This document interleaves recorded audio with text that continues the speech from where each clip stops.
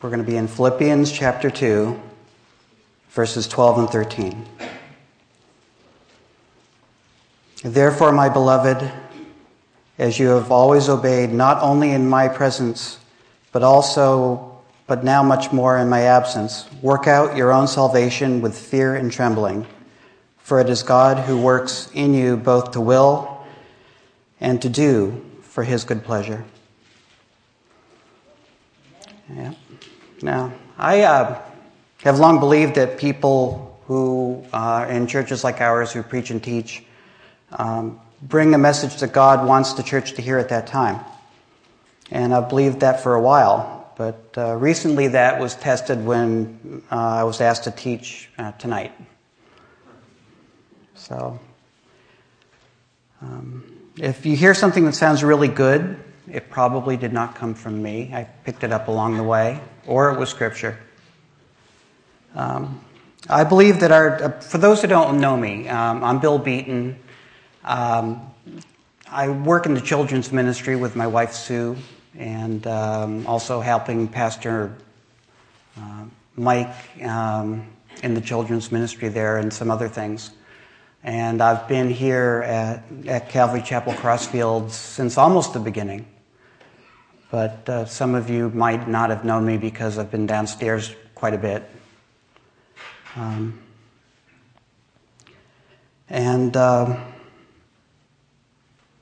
I received Christ at the age of 9 or 10. And I know that because I raised up my hand to receive Christ, and then I did it a couple more times.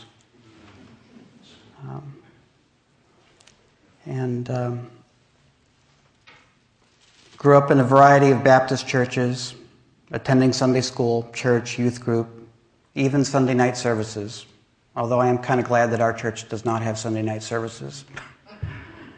And then I went to college for a couple of years, and I lived as a pagan. And basically did what I wanted to do. I was around good people. I was thankful for that. I could have had some really bad influences, and I didn't. I was my own bad influence. But I had been taught, and I knew the gospel. I knew that I was a Christian. So when the guy from Campus Crusade came and was trying to explain the 4 spiritual laws when I was in my dorm room trying to roll a joint, I was convicted, and convicted mightily. And this has bearing on the scripture in Philippians because we're called to work out our own salvation, and for me that took a long time. But in addition to that, we can help other people work out theirs because we're in a community of a church. And I believe that our church is a safe place where people can learn about Jesus, learn about the gospel, learn to grow as Christians in faith and community. And I'm thankful to be a part of this church.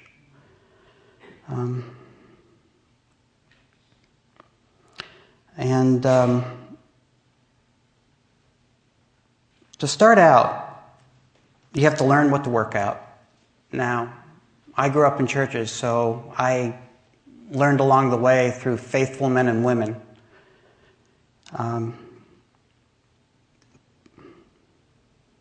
But other people came to Christ later in life, like my wife, and she learned through one of these. It's a devotional, Growing in Christ. And I was thankful that she was taken through that by her sister, who was an old friend of mine, because she really does understand her faith really well, and I learned that early on.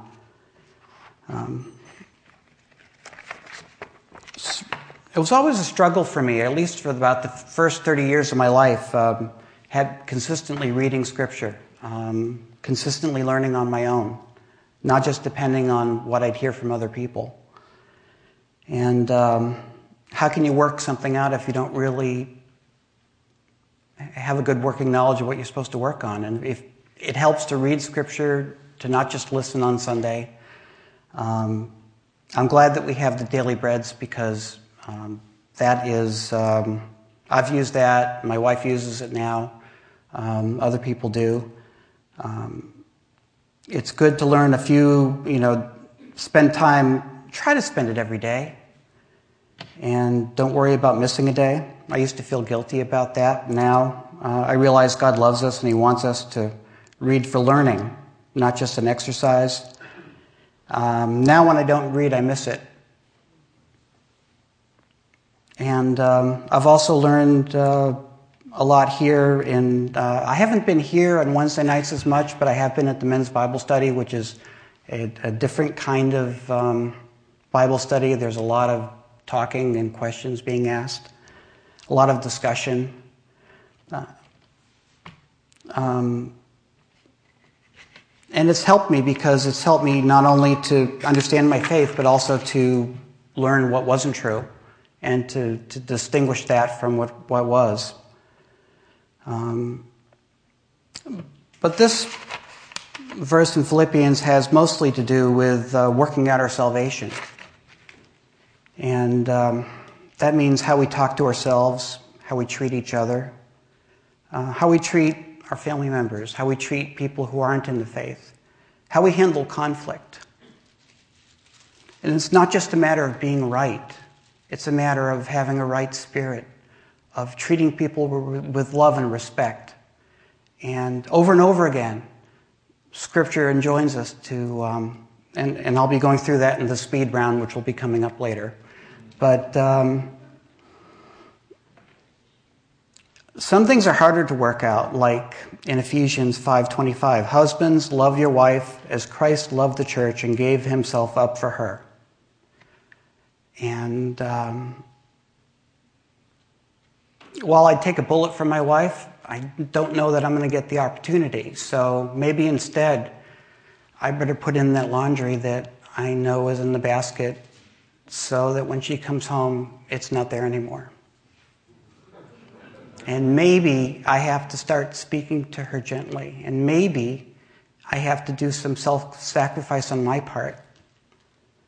Part of working it out is figuring how it works. And sometimes, some scriptures, you do that. Others are very plain. And this is the speed round. In Romans, in the 15th chapter, and you don't have to turn to it, it just says, don't please yourself, but please others. Accept one another, then as Christ accepted you. And in Philippians, a little further on, it says, do all things without complaining or disputing. And in Galatians, it says, don't provoke or envy one another. In James, it says, don't slander one another. And it also says, don't show favoritism. And fortunately, there's a lot of positive things that we're asked to do. To be devoted to one another in brotherly love. That's out of Romans also. And in 1 Corinthians, to have equal concern for one another. And in Galatians, to serve one another and to carry each other's burdens.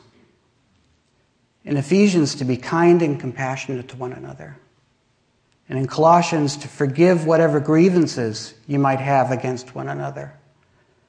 And that makes me think of the parable that Jesus taught where you had one person who had this huge financial debt and was forgiven. And then he went to his coworker and tossed him into jail for just a small debt.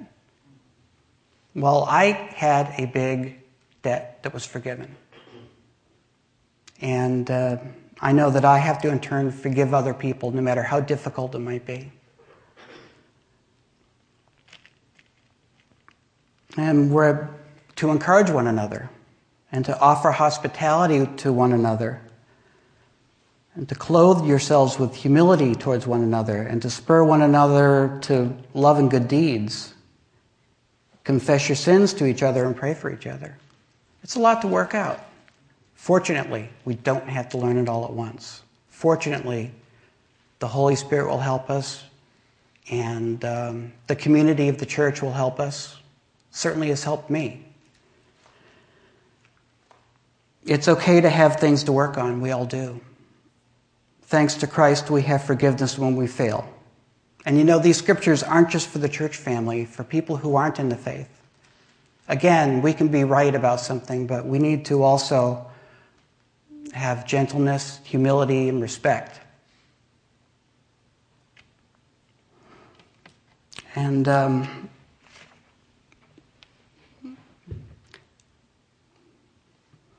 the last part is where you all come in and where I come in. It's helping other people work it out. Not only working it out in our lives, but when coming along people who are trying to work it out and helping them. When I grew up, I can think of the people who were faithful to the gospel and to what the mission was, whether they were pastors or lay people, and they helped me. Dr. Hansen at Bible Baptist Church took me through the book of Revelation when I was 12. And you know, there were charts and all kinds of other stuff. They didn't have computers like they do now, but it was fascinating. It was interesting. And he taught it well. I really got the gist of it at the age of 12. And Pastor Calvin Witham, who, well, he was a singer before he was a pastor, and he could yodel. He was a really gentle guy and a really nice guy. And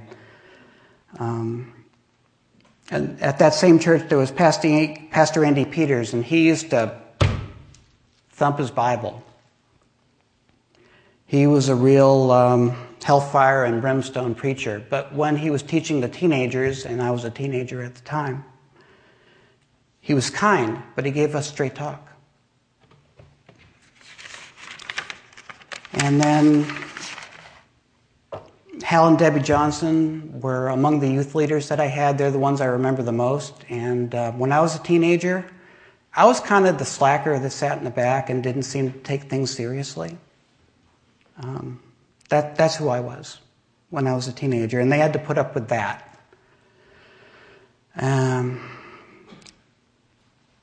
You know, after those first 2 years, my pagan years at the University of Massachusetts, I realized that I was a Christian, I needed to change, and I moved towards a path of obedience. And there, I was still working it out, but there were people who helped me. There was John Tanner, who was with the Lord, and he helped redirect me into trying to get into the habit of the study of Scripture. Pastor Dave Sutter, who helped me further. I had friends like John Grooms and Sandy Anderson who we discussed things. We were friends first, but we discussed things and sometimes even debated. I remember one debate I had with Sandy, and I remember it because she was right. Sometimes there were friends who would tell you when you were wrong, and they'd do it in a way that didn't make me feel any worse. And I am thankful for those people. Those are people who just brought me into my 20s. But there have been people since then. I've been trying to work things out. When I have gone in the wrong direction, they've helped bring me back. When I've been in the right direction, they've helped me walk better. And that's what we're called to do. And what does that look like? Well, some people are called to teach. Some a little, some a lot. And that's good. So some of you may not have taught before, but maybe you'll get your chance. Maybe with children. I recommend the children's ministry. It's a great place to start. Amen. You can start by you don't have to teach at first. I mean, there are roles there are people whose job it is to keep the kids safe, to keep an eye on things. We have those people. We have people who help the teachers. There's usually a pair, and one is more like the lead teacher, and the other one helps them. And I've taught 3, 4, 5-year-olds. You know, you really get to know a story when you have to teach it to a 5-year-old. And you end up teaching more than you would think. There's a story in the Bible of some friends brought a man who was paralyzed and lowered him through a roof. so that Jesus could heal him. Well, we had to talk about what paralyzed was. We had to talk about what blind was. We had to talk about what a widow was so that they could understand the story. I've learned things that I didn't know through the first 40-something years of my life. The fruit of the Spirit: love, joy, peace, patience, kindness, goodness, faithfulness, gentleness, self-control. I could have maybe listed half of them. But because we have a song, "The fruit of the Spirit's not a coconut," I know them all. As a matter of fact, I had to kind of half sing it to myself just to get it, but at least I know them. I try to fool the kids by throwing in cleanliness or maybe friendliness, but they catch me. They always do. So I recommend the children's ministry. It's one place that you can serve if you're not serving now. Other people won't want to serve in that way, but you'll still have the opportunity to help other people work out their faith as you're working out yours, because you'll be a role model. I remember a lot of people growing up, not necessarily because they taught me, but because of my interactions with them.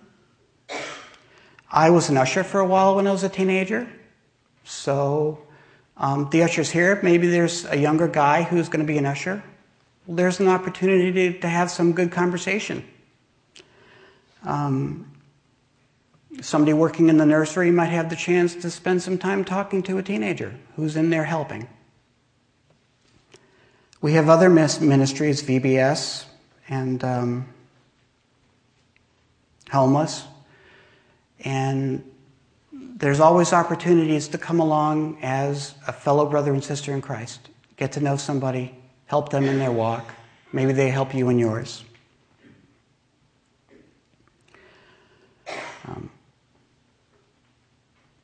Because we're also imitators. We're not just people who are taught, we're imitators. And in 1 Corinthians 11, Paul wrote, "Imitate me as I also imitate Christ." And I have imitated friends. I have friends of mine, Don and Linda Gallup. They actually attended Calvary Chapel, Old Bridge, but they left in 93 and they went to the Bible college, and Don has since served in churches in Washington, California, and Nevada. And their faithfulness and their faith have really helped me. Part of the reason I'm here at a Calvary Chapel is because of them. When we were looking for a church, came here. We heard about this church, and this is back when we were in South Brunswick. I thought to myself, well, if Don and Linda could be in a Calvary Chapel, it must be a pretty good place. I want to be that kind of person. Do you? I think you do. And it all starts with working it out for yourself. Reading, listening, podcasts. Whatever I miss in person, I listen to on podcast for our church. Some people don't like podcasts. That's okay. Some people don't like reading. You know, the Bible's on MP3s, the Bible's on CDs. There's a lot of ways to get scripture. And then when you hear something, if it bothers you, note it. I've started to do that. And there's a podcast of a friend I was listening to in 1 Peter where it says, "Cast your cares upon him." And I realized that it wasn't just cares that had to do with being persecuted for the faith. It had to do with any care. So if I was stressed about work or if I was stressed about something else, well, that's a care I can cast before the Lord. So I've been working on that lately. Could be other ways too. But look for opportunities that you can either formally or informally serve. You can serve without being in something organized. You can serve just by coming along brothers and sisters and getting to know them and helping them. Maybe they just need somebody to pray with. So,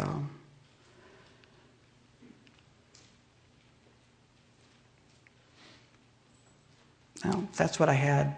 If it's short, I'm sorry. But if you're here and you don't know the gospel that we're talking about and the Jesus that we're talking about,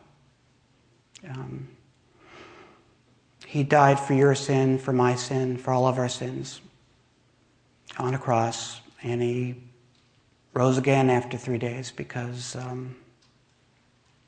he was perfect. He was perfectly God and perfectly man. And when I trusted him when I was 9, or 10, my sins were forgiven, past and present. So even now, if I mess up, I know that I've got forgiveness. And if you would like that, then tell you what, it's a small group. Come see me afterwards, okay? Let's pray. God, we thank you for the opportunity to come and to serve, and to have a Bible that we can read, and to have people who can come and teach us, and to have a church where our children can be taken care of.